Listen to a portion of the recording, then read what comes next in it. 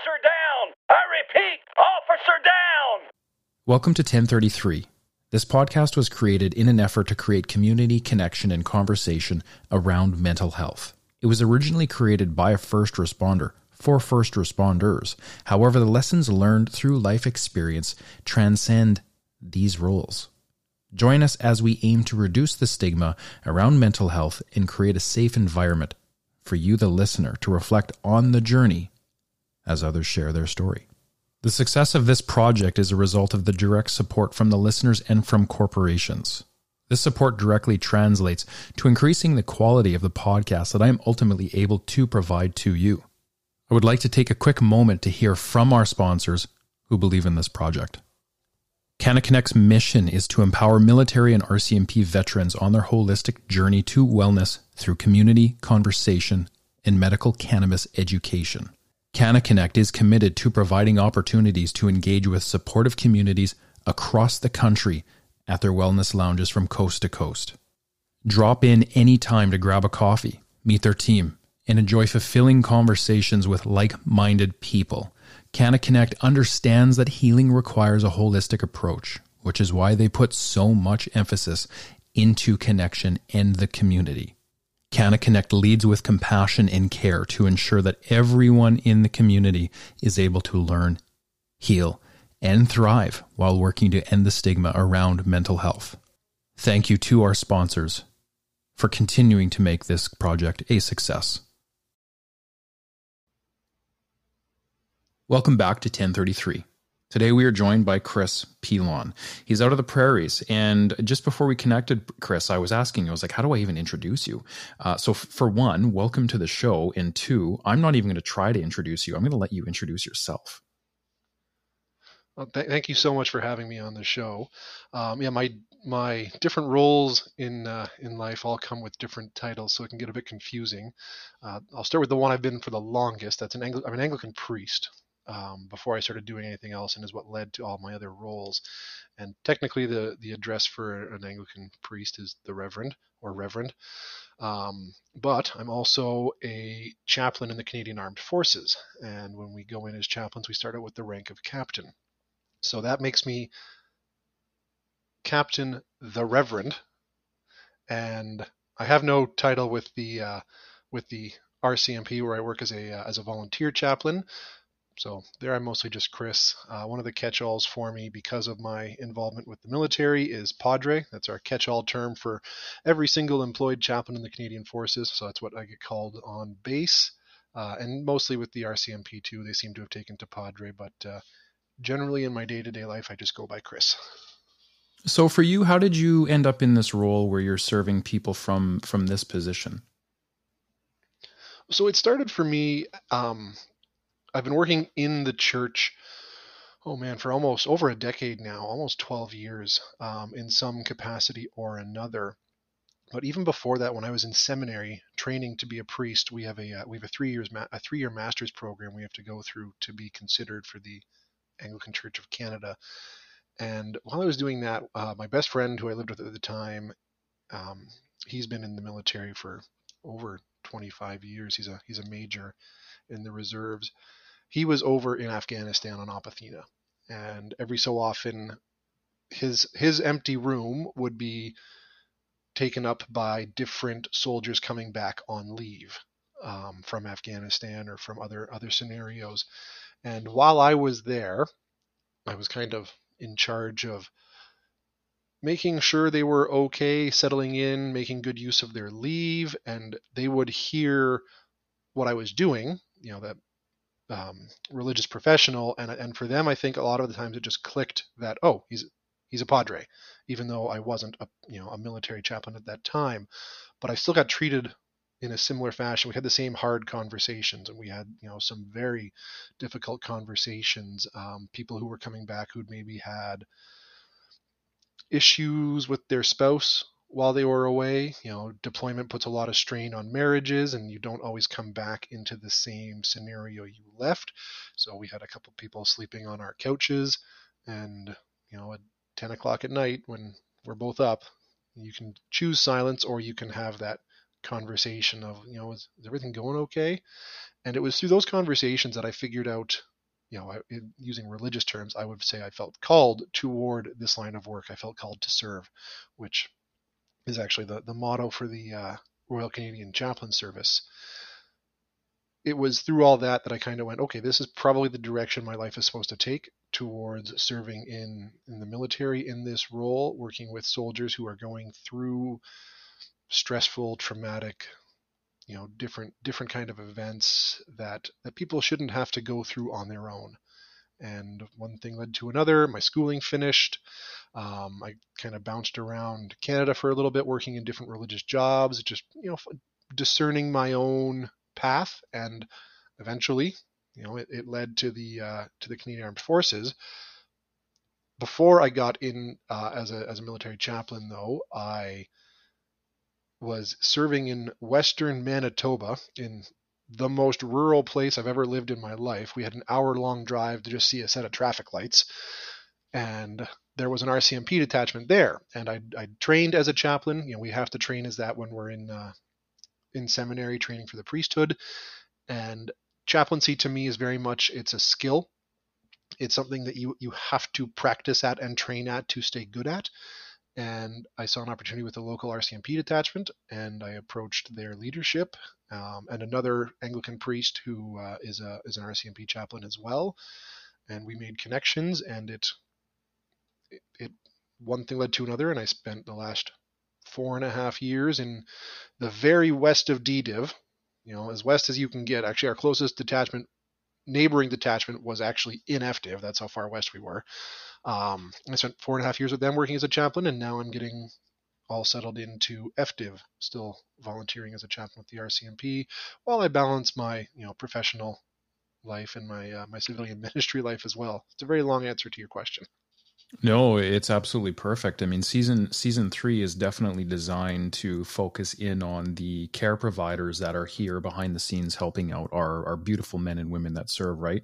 And that doesn't just stop at the RCMP. That stops at military and nurses and every frontline service that's out there, because at some point in that journey, I think you can agree to this, Chris, we're all going to suffer from one thing or another due to the trauma or due to the institutionalized kind of experience that happens with deployment. Like you were saying, like, how hard is it for our men and women who go overseas for sometimes 6 months, a year, whatever the case is, and they come home and they realize, okay, I'm actually not married anymore. How do I adjust to this? How do I talk about it? How do I get it out? And they're utterly lost. They've gone through so much trauma. And the beautiful thing about having someone like yourself come on the podcast is that we often forget about the religious aspect to chaplaincy or something like similar to yourself. So I'm actually really excited to have this sit down conversation with you today, because it's a very important segment, and there's a lot of you across Canada. We often forget that it's there. Yeah, and I find oftentimes spiritual care, which I would consider myself a spiritual care professional, not a mental health care professional. I've got some training in mental health care, but not to the extent of psychologists or therapists or things like that. But I find we can forget that for so many people, spiritual care is as big a pillar in their lives as everything else, because it's often in that realm where we make meaning of the things that happen to us. And people who go into careers, really any caring career or service career, nurses, you mentioned, doctors, soldiers, police, paramedics, firefighters, and so on, are putting themselves in a position where more things are going to happen in their life that they're going to have to work through.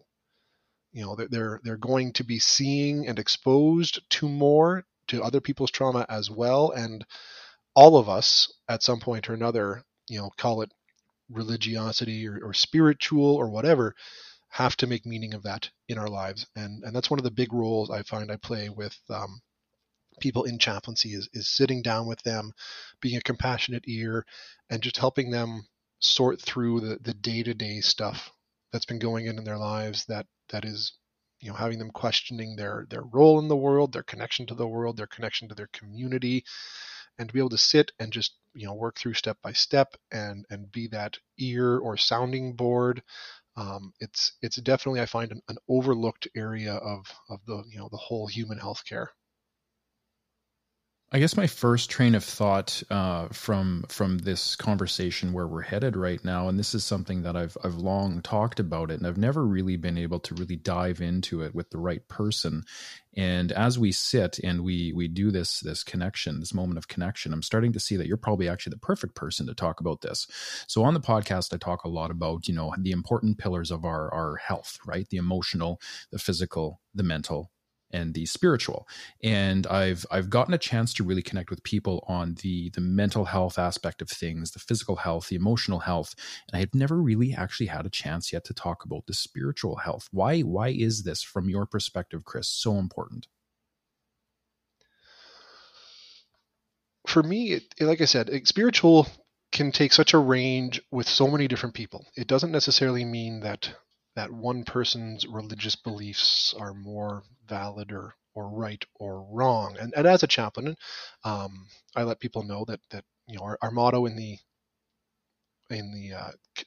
chaplain service is care for all, regardless of, you know, what they believe spiritually, regardless if they have no spiritual beliefs. You know, some of the people I'm closest with in my life are atheists, and we agree that we make sense of the world differently, but that doesn't really, you know, change our relationship with each other.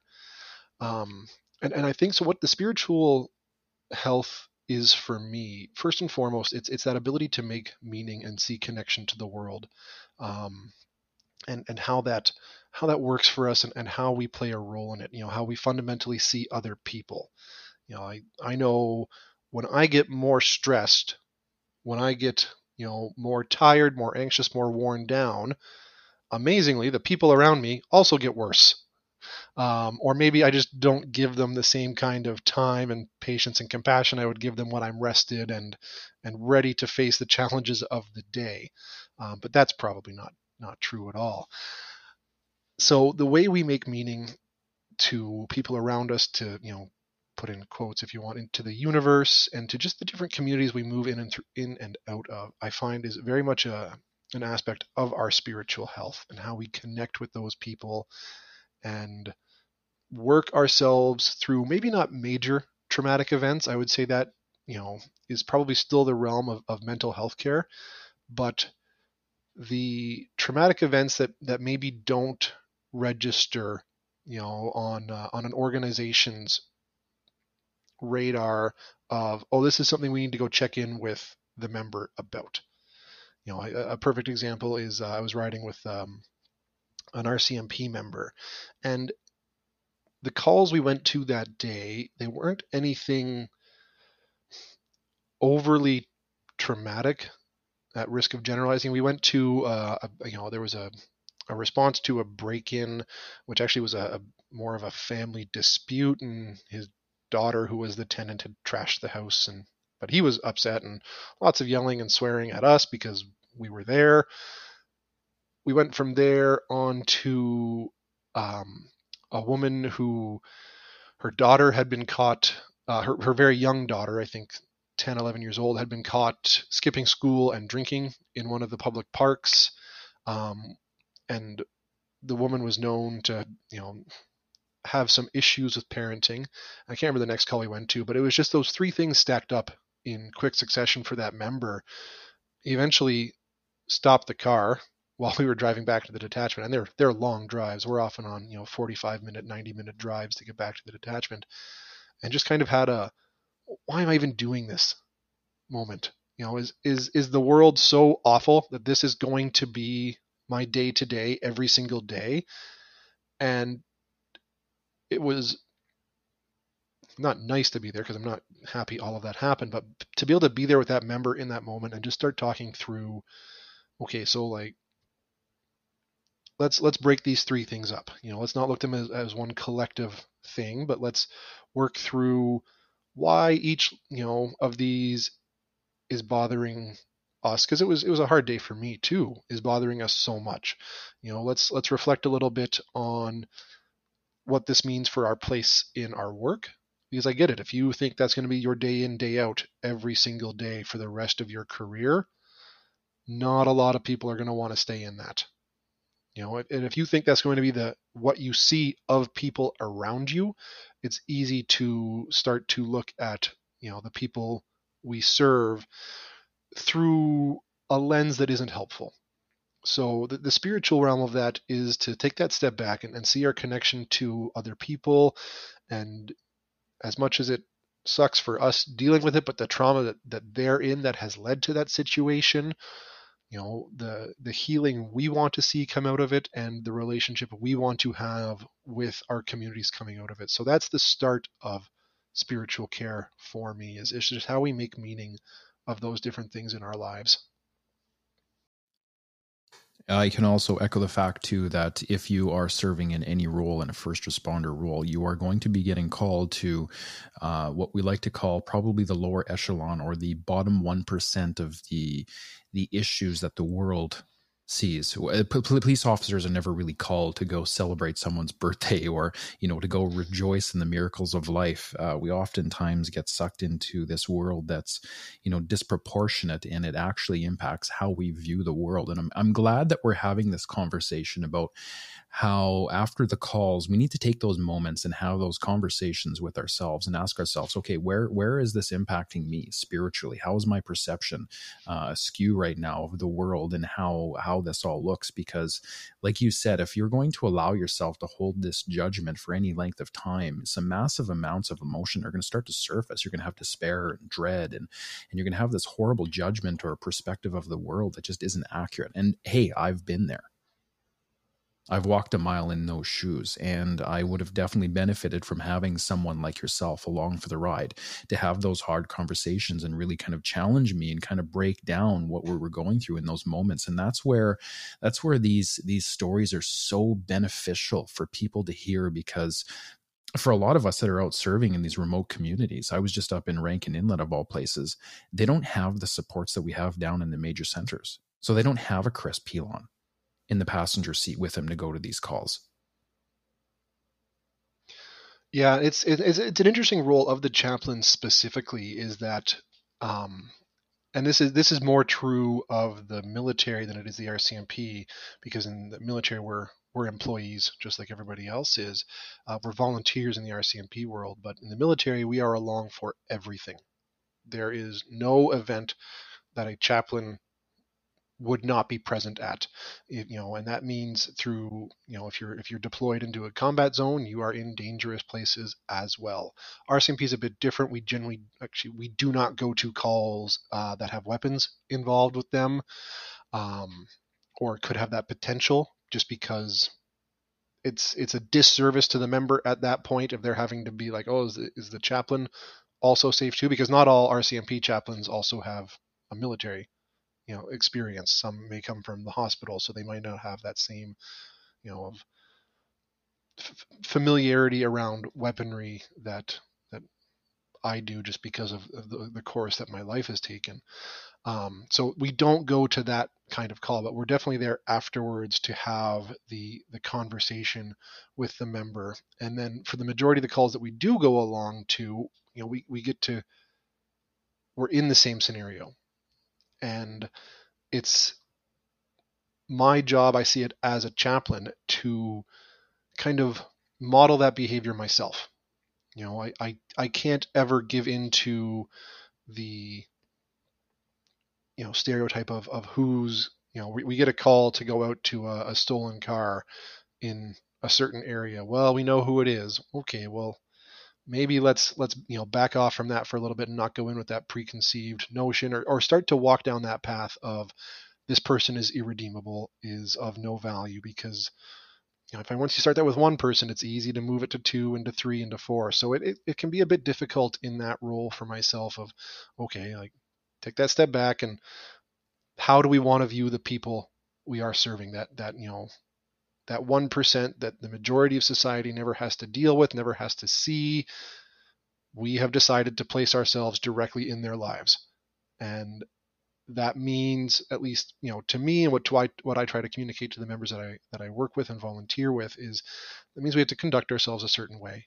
And it's also a fake it till you make it idea, that if I'm just going to put on this face for a little while, even if I don't want to, of understanding and whatnot, eventually it actually becomes true, and you start to see the people you're dealing with as maybe not the bad guys or the people you have to deal with, but as other human beings whose circumstances had led them down a different road, and we get a chance to interact with them for better or for worse, and we get to choose how we go into that event.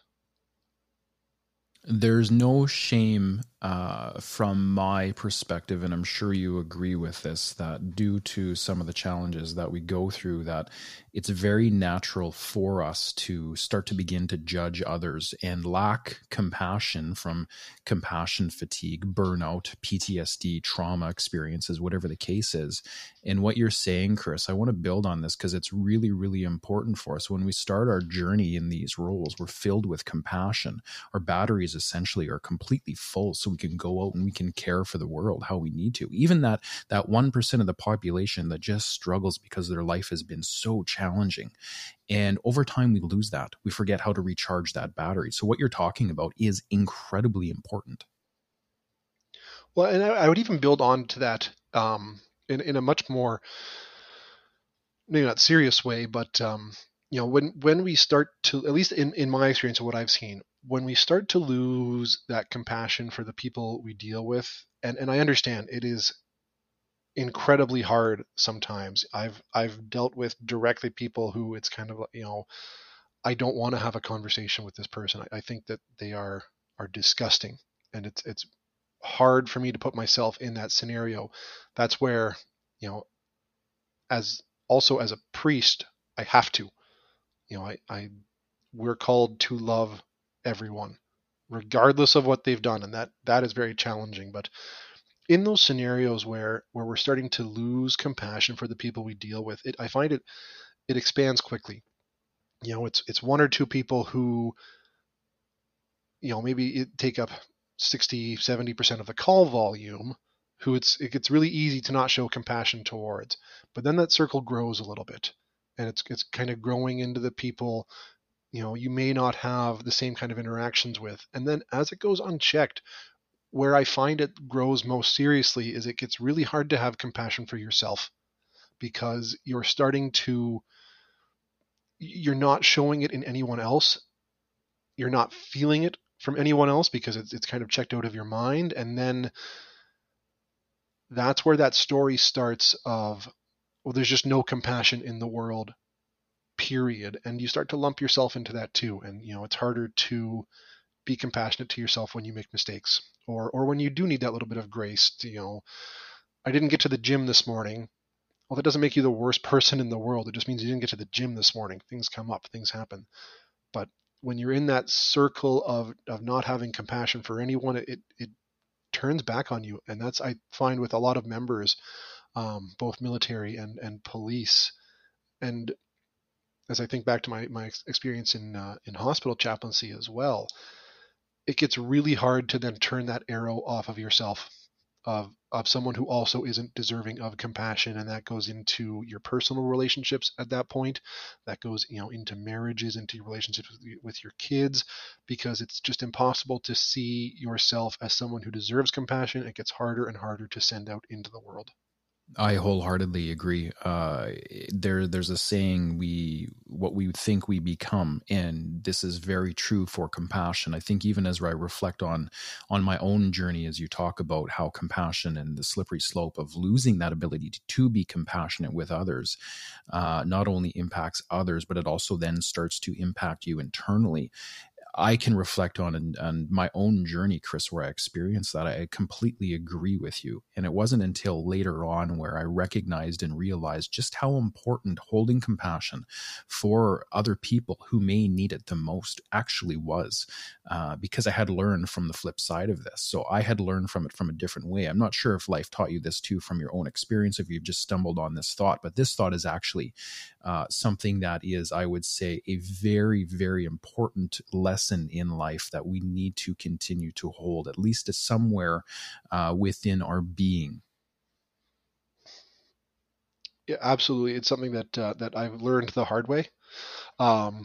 Most of the important lessons in life I find I've learned the hard way in general, but that was one of those things where I had to look at myself and say, if I don't start being compassionate to myself, if I don't start forgiving myself for things that I have done, forgiving others for things that have been done to me, I'm probably never going to get outside of this circle. I wish I could say I had that thought myself. It was someone outside, saying that to me of, are you this hard on everybody, or is it just reserved for you? And I went, well, me, and they said, no, it's not. Like, it's nice that you can tell yourself that lie, that you're just as hard on yourself, but you're compassionate to everybody else, but that's not the truth. It was a hard conversation to have with someone who I am still very close with. It's my mentor, in fact, in life. And had she not been there to kind of say, what are you doing? I don't know that I would be in the position that I am today. In fact, I wouldn't be in the position I'm in today. I think I can say confidently. I think you encapsulated that very well. I'm not going to try to build on that any further, and I think there's a lot of people, hopefully, that listen to this episode, and what started out as a conversation about spirituality and the importance of it has quickly shifted over into a space of compassion and how we approach compassion from the roles of first responders. And Chris, what you're saying is 100% true. And we really have to check in with ourselves and have those hard conversations with ourselves, because we also, when we stop giving others compassion, like you touched on, we stop giving ourselves grace and we start to become very disconnected from the world and the reality that makes up our experience here. And we in turn start to tear the best things that we hold close to ourselves, the things that make us up. We start to erode those and we start to become different people. Absolutely. It's, and when you talk about having those conversations with ourselves and each other, when I was starting as a chaplain, that same friend who I lived with, him and I are still very close. I asked him, for all his years of military experience, what would he want to hear the chaplain say? He's always had a good relationship with the chaplains he's with. He's someone whose opinion I value quite sincerely. And he said, if the chaplain is getting called in because there's been something building and building in someone's life, and they're at that point where, okay, we have to call the chaplain now because things have gone off the rails in this person's career. There are lots of different ways that can manifest. He said, when those scenarios happen, everyone else has missed a critical window. I serve about, closely 70 soldiers on a larger scale, about 150. I can't know everyone as well as I would like to. I can't have the conversations I would like to with everybody else. But all of them have friends. All of them have people in their lives who can say, something's different. Something's going on in your life right now, and I can tell. Back, in earlier days, when I was heading into that kind of circle of, hostility, I guess it was lack of compassion and lack of grace. I had friends say to me, "You used to be fun," and that was a big wake up call of like, oh, okay, like they've noticed something in my life. I need to have a serious, and actually it led to me voluntarily leaving the career I was in. I worked in middle management for Rogers Communications, and I did used to be fun. What happened? And looking at it, like, oh, it's this job. I can't keep doing this job. It's eroding everything that I had held value in. And when we avoid those conversations, when we notice those changes in people, we're really doing a disservice. What could be uncomfortable for a few moments, maybe a couple weeks, or in the most severe cases, could lead to an end in the friendship, could still save someone's life. And I think that's always more valuable. It's just a really hard conversation to have, like to those friends who said you used to be fun. Had they not said that, had they not started that path for me of reflecting on, okay, well, why am I not fun anymore? Who knows what direction my life would have gone in from there. But I can say that the direction it has gone in because of those conversations is better. And when we leave it to just, oh, someone else will handle that, someone else will take care of that, they'll tell someone else down the line, it doesn't always happen. And I'm always happy to come into people's lives where there is crisis, or I'm not going to say to a soldier, well, your friends should have told you sooner, so now you don't get any help from me. I'm always happy to come in. I'm always happy to work with them. But there's conversations to be had with their friends as well. Did you guys notice something? And if you did, why didn't you say anything? Why didn't you help them?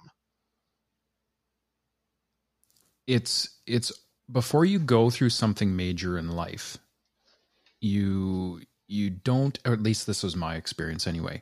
I also lacked the ability to have those deeper conversations with others to really challenge people on the direction that they were headed.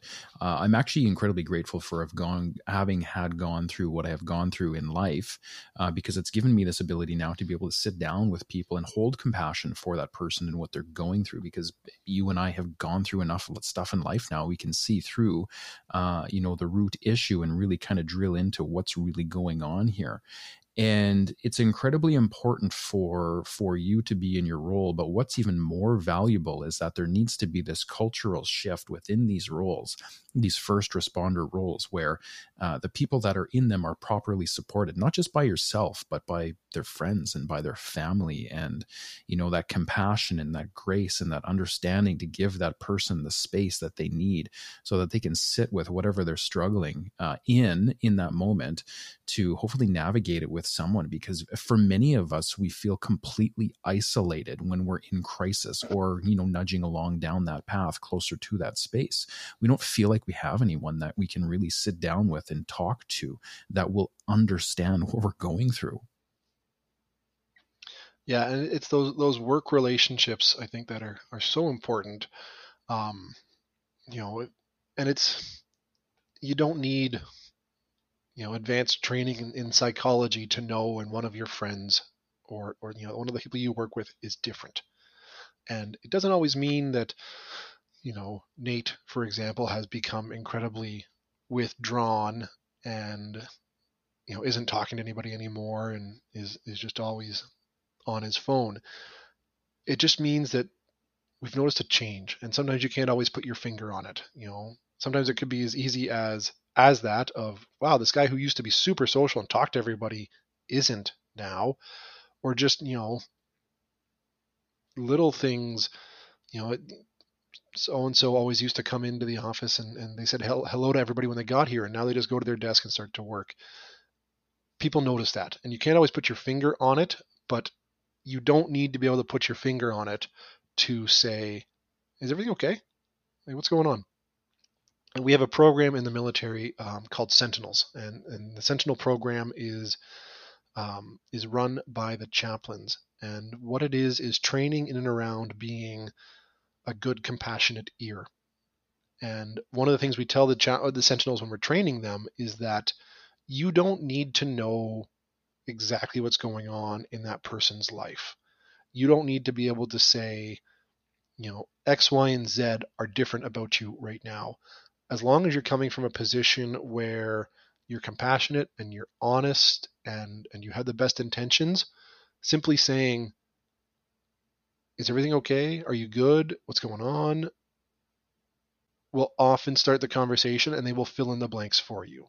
If you're coming from that honestly intentioned place, so often the person who's struggling, maybe they say, nothing, leave me alone, which that time we tell the Sentinels, call the chaplain. We have more skills and practice in working through those scenarios, but quite often it opens the door for the conversation, and you don't need to know the specifics of it, because oftentimes that person who is hurting is going to fill you in on a little bit of it.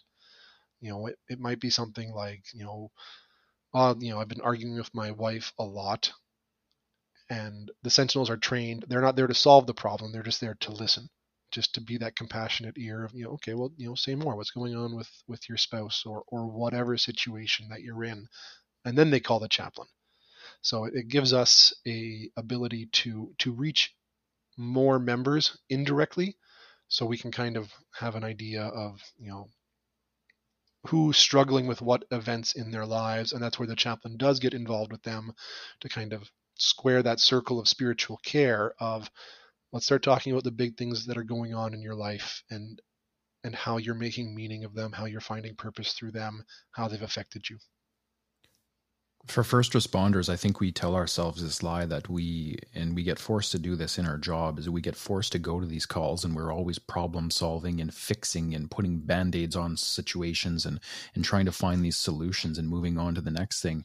And we forget that at times that we're still very much human, and that in order to care for other people, we need to slow down and not problem solve, but just be there and listen.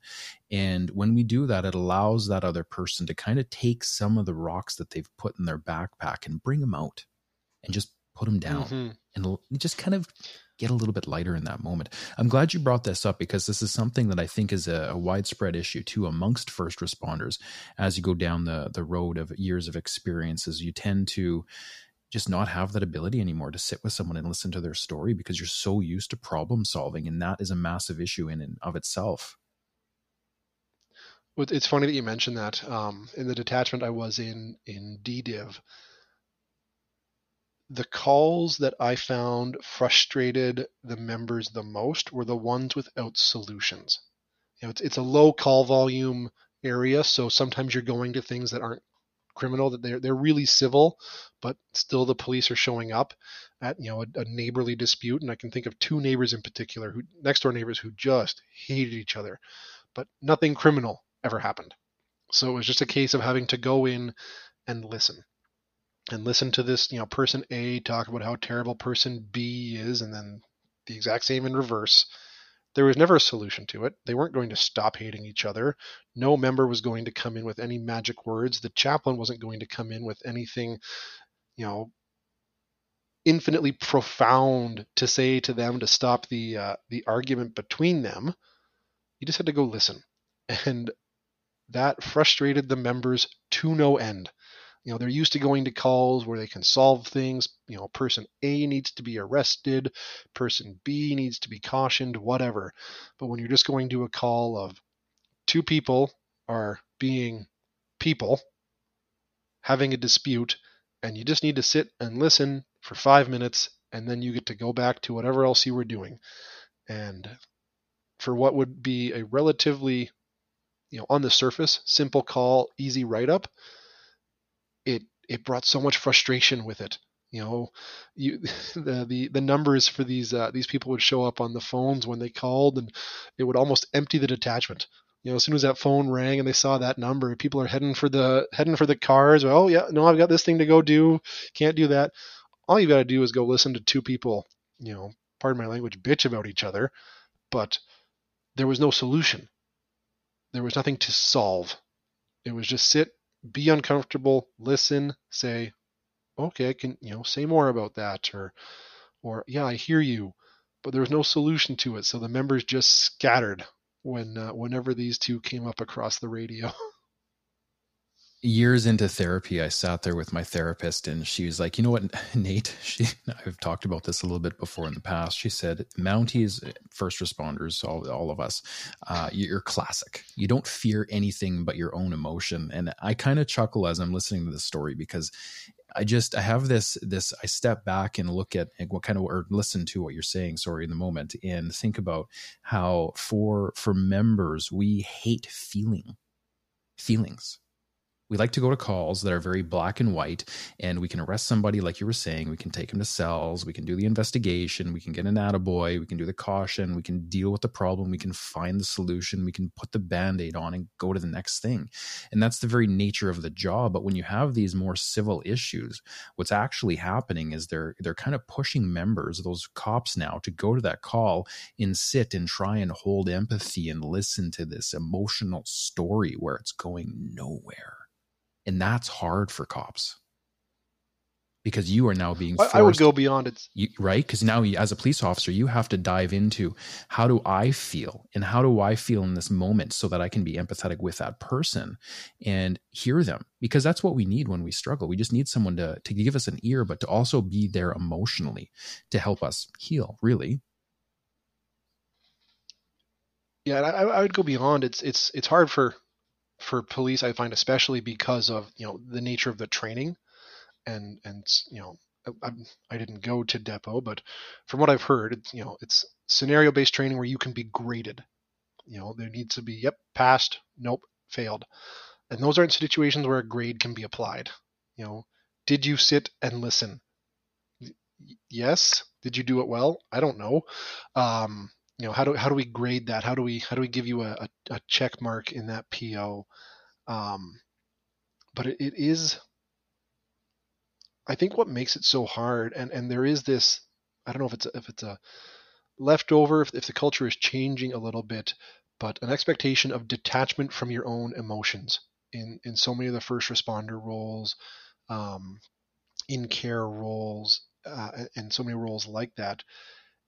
And if you're that detached from your own emotions, it can be really hard to empathize with people who are going through their own emotions, because it's someone else. It's not something you experience. Well, it's something we all experience, but it's something you're pretending not to. So having to see it in someone else means that, you know, maybe we should reflect on this in our own lives as well.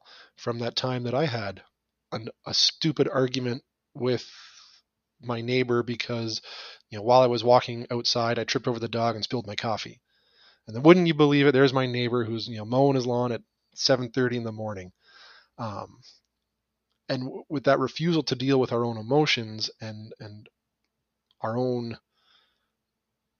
view of how we see the world, it means when we come into those scenarios where we have to see someone else go through it, it's it's an uncomfortable thing. You're human, I'm not, kind of mentality. And I do hope, and I am seeing it change, um, in the RCMP and the military as well, of this recognition that if we don't deal with our emotions in some level, they're going to control every interaction we have with people.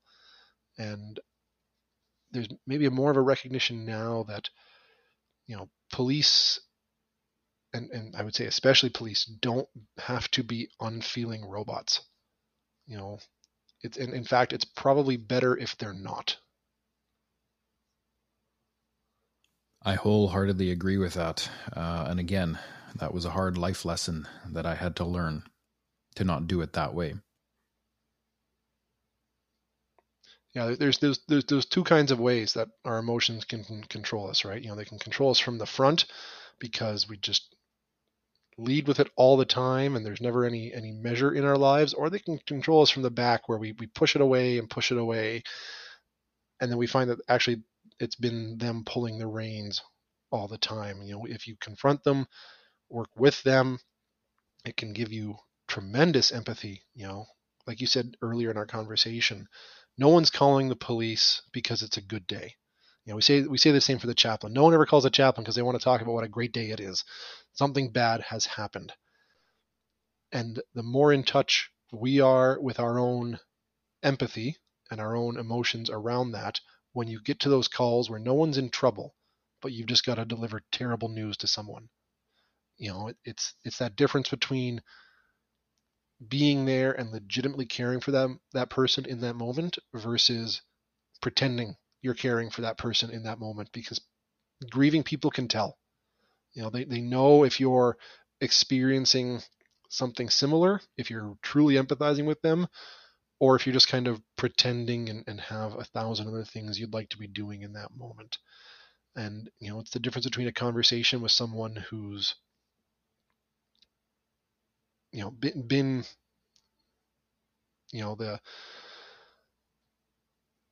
the SOC, and having that conversation afterwards, once all the heat is down, once all the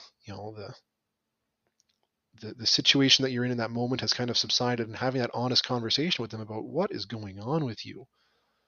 Even if it's someone you deal with a long time or a lot of the time, to have that conversation of, like, I know you and I know this isn't what you do. I know you and I know you're heading down a really bad path right now. And I think the more earnest we are in those conversations, maybe you can, I'm sure lots of people are calling me naive right now, or that, rose-colored glasses or whatnot. But I do think the more earnest conversations we can have with those people, the more benefit it is to both parties. And to do that, we've also got to know where we're coming from. And, if I'll round it back into spiritual care that I work in, that changes how we see the world. That changes how we interact with people. The more we keep that in the front of our mind, the more it impacts every single relationship we have. Yeah, I'd like to come back to spirituality. We've done actually, we've done a phenomenal job of really highlighting the importance of compassion and empathy and why it's important to really drill into that. But coming back to the lens of spirituality, and I wanted to ask you this question earlier on, but we got sidetracked, which is totally okay.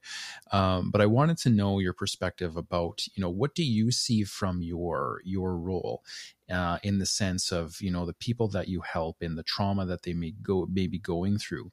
If you take an individual, for example, that's been in the role now for years, as opposed to someone who's been doing it for 20, 30 years, do you think there's a correlation between the level of experience trauma that an individual may have experienced, and also the degradation of that ability to be rooted in spiritual connection, some form of it? It's a really good question. And just maybe as a precursor to this, for me, from my perspective, spirituality means something very specific. Compassion, forgiveness, grace in my life, in my world, are all tied up incredibly closely to spirituality. It's my spirituality that tells me to go into the world with grace, with forgiveness, with compassion. So from my own perspective, people who've been able to keep that idea in their head about, how compassion and how that spiritual aspect of their being informs the rest of their life, are able to hold to it longer. And I'll give an example. One of the best members I've ever met, a phenomenal police officer. She's got 20 years in, maybe 21, and still comes at every single call. She's a corporal now, with empathy, with compassion, wanting that other person to feel that they're being treated with dignity and with grace. And she's not a particularly religious person. Her and I have never had really in-depth religious conversations, but she chooses, and it is a day-by-day choice that forms into habit, to see the world and greet the world in a very specific way. She makes sure that she always remembers, or tries to remind herself in every call she's on, the person she's dealing with is someone else's child, or someone else's mother, father, brother, whatever the relationship is. And how would she feel if someone treated her mother, brother, father, whoever, in that way? And it's been a very deliberate choice for her entire career. That doesn't mean that there aren't times when you're dealing with people and, grace goes out the window for that encounter. But then I find when you live in that style, you're also able to forgive yourself a little bit easier and say, well, I didn't maybe act the way I should have in that situation, but there's always another call. There's always another opportunity to make sure that I approach the next one that way. Versus 20-year members who've not kind of kept that idea. And again, spiritual is just such a big term.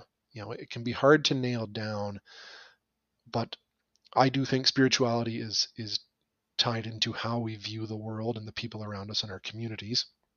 And like it or not, if you're, a member of the RCMP, part of your community is the people you arrest on a regular basis. and the members I've seen who've got that 20 years in, and even less, you know what? The members I know who've got 5 years in, who haven't had that conscious decision of, I want to make sure I'm interacting with my community in a specific way. I want to make sure there are ideals that I hold that I'm always taking out with me into the calls that I do, no matter what they are, no matter how hard they are. The ones who don't have that in the front of their mind, it's easier for them to just stop doing it. And they're the ones who end up in calls where, it's like, a couple kind words here would have saved you a fight, or having to go hands on to get someone into the PC, or 10 minutes more of conversation. And again, this is coming from a detachment area where we're not stacked up with calls. You've got 10 minutes, except in rare scenarios. But 10 minutes more of compassion saves going hands on versus, you know what, compassion's done. You're going in the PC, like it or not. And it takes a toll both ways. It takes that toll of then not being able to forgive yourself for errors, omissions, whatever, which then eventually just goes into, at least in my experience of it, this is everyone's fault but mine, to quote Homer Simpson. You eventually get to that place where you can't forgive yourself anymore, and it's getting really uncomfortable and hard to do. So you know what? Let's make this everybody else's fault. And we all know that kind of person to work with. Like, personal accountability goes out the window. Forgiveness for other people when they make mistakes goes out the window. And I find it is that choice to carry that spirituality into your world and your day-to-day life that really makes that difference. And I worry now with members who haven't been taught that or haven't been modeled that. I see them at 3 years into their career, they're starting to question, why am I doing what I'm doing? It's always, person X or group X who's the cause of everything. And they're having those conversations with themselves that maybe 10 to 15 year members had, and they're having them earlier and earlier. And I think it's a disservice to remove that spiritual aspect from their life. And that might be traditional religion, that might be something completely different. I'm not saying that traditional religion is the only way to have a spirituality or the only way to make sense of the world. It's just a set of tools. Like someone else's spirituality fills the same set of tools.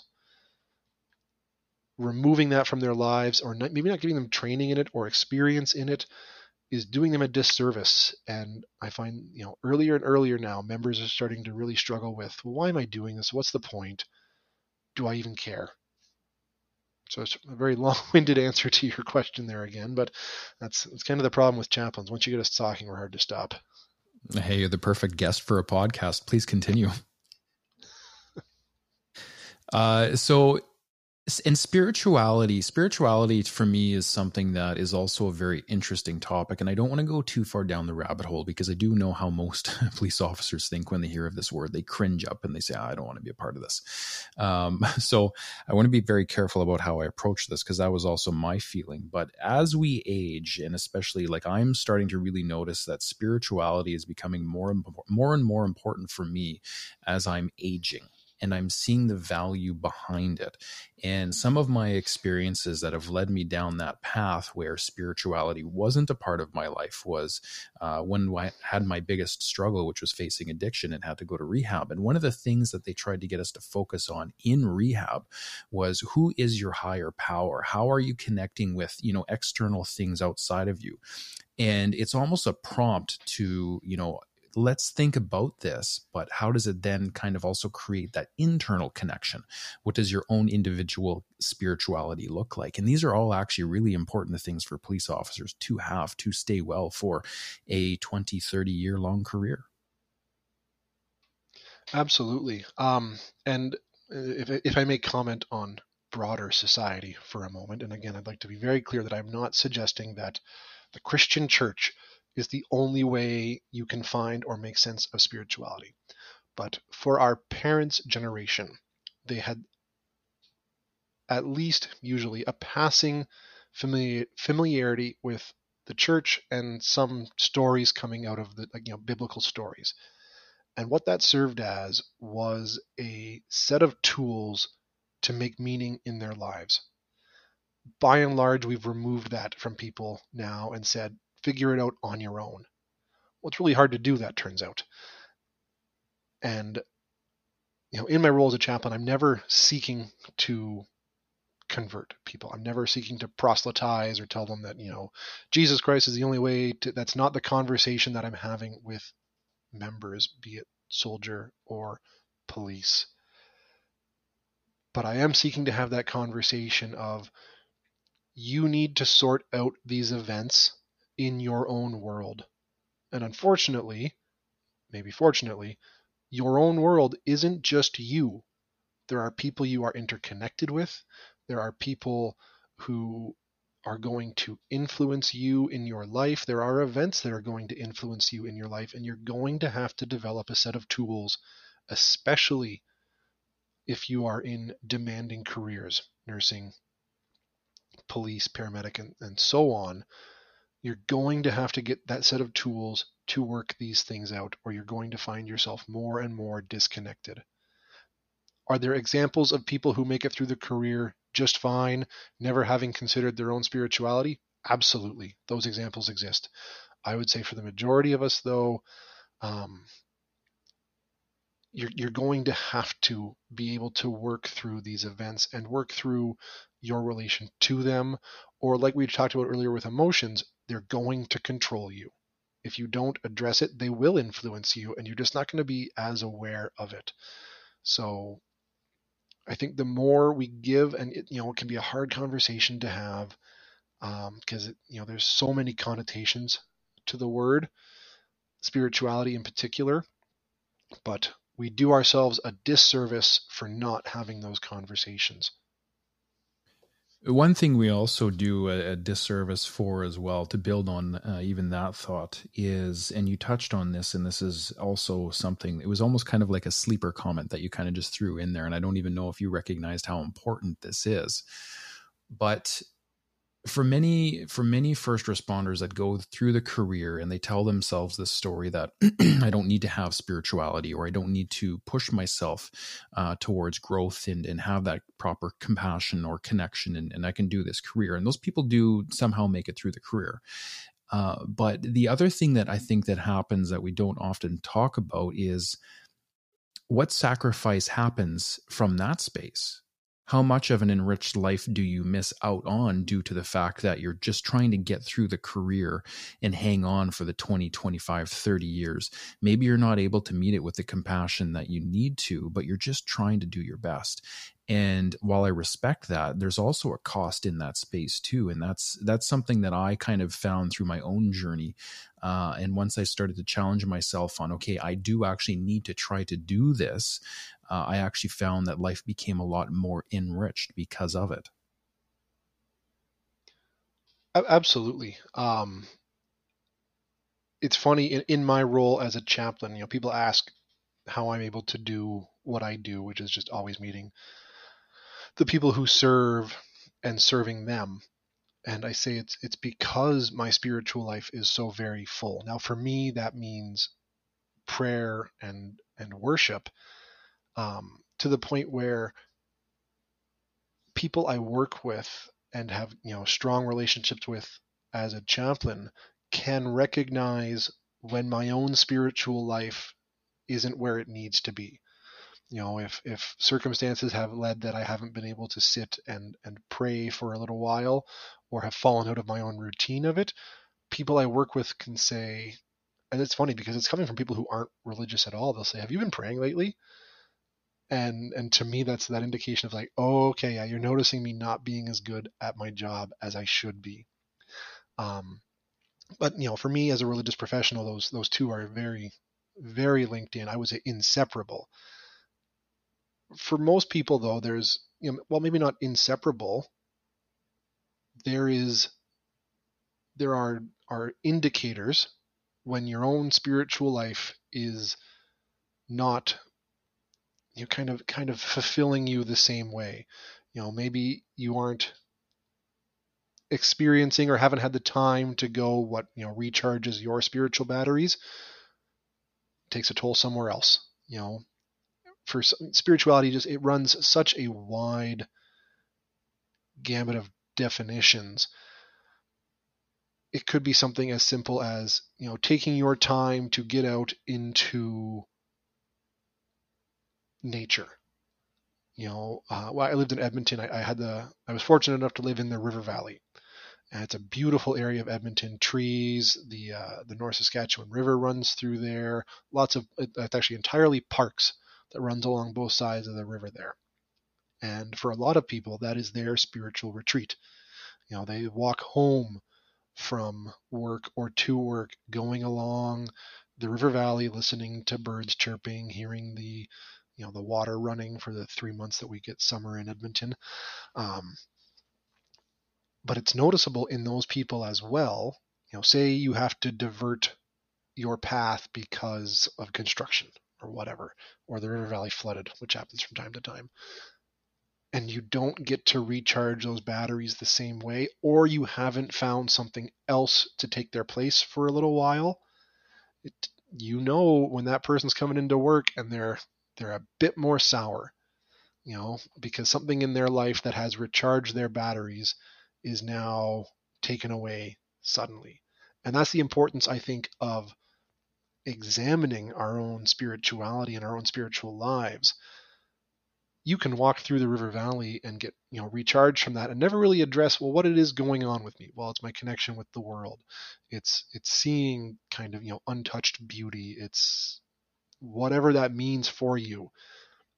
If you've never examined that, if circumstances take it away, you don't know that you need something else to replace it, because that part of you is going to be lacking for a little while. You don't know that, okay, now coming home from work, because I can't walk through here, maybe I'm going to have to drive to make sure that I can go out to something else on the way home and take 5-10 minutes and just sit and get that same recharge. That's the importance of having those conversations with ourselves and really addressing it, is knowing when it's going to be lacking, when we're full on it, or when we might need to change gears and find it in a different area. I wanted to thank you for your time today, Chris, and the level of love and compassion that you bring to the table to give back to the first responder community and the military, and to hopefully help those that are struggling with some of the most serious things in life that we can go through. I wanted to thank you. It's my pleasure. Thank you so much for having me on the podcast. I've been listening since your very first episode. So, when I reached out to you to see if I could help, to build more networks for supporting members, I was thrilled that you'd even invite me here. Yeah, absolutely. And again, Chris, you have such an important story to tell from your own lived experience, and having had given back to this community, that I know a lot of people are going to listen to this episode as well and be very touched and very kind of, left with this thought of, I need to probably do a better job of checking in with myself to see where I'm at. So you never know where our words go, but I do believe that they go somewhere special, and hopefully we continue to move people in the right direction. So thank you for your time today, and thank you for what you do for all of us. It's my pleasure, and thank you again.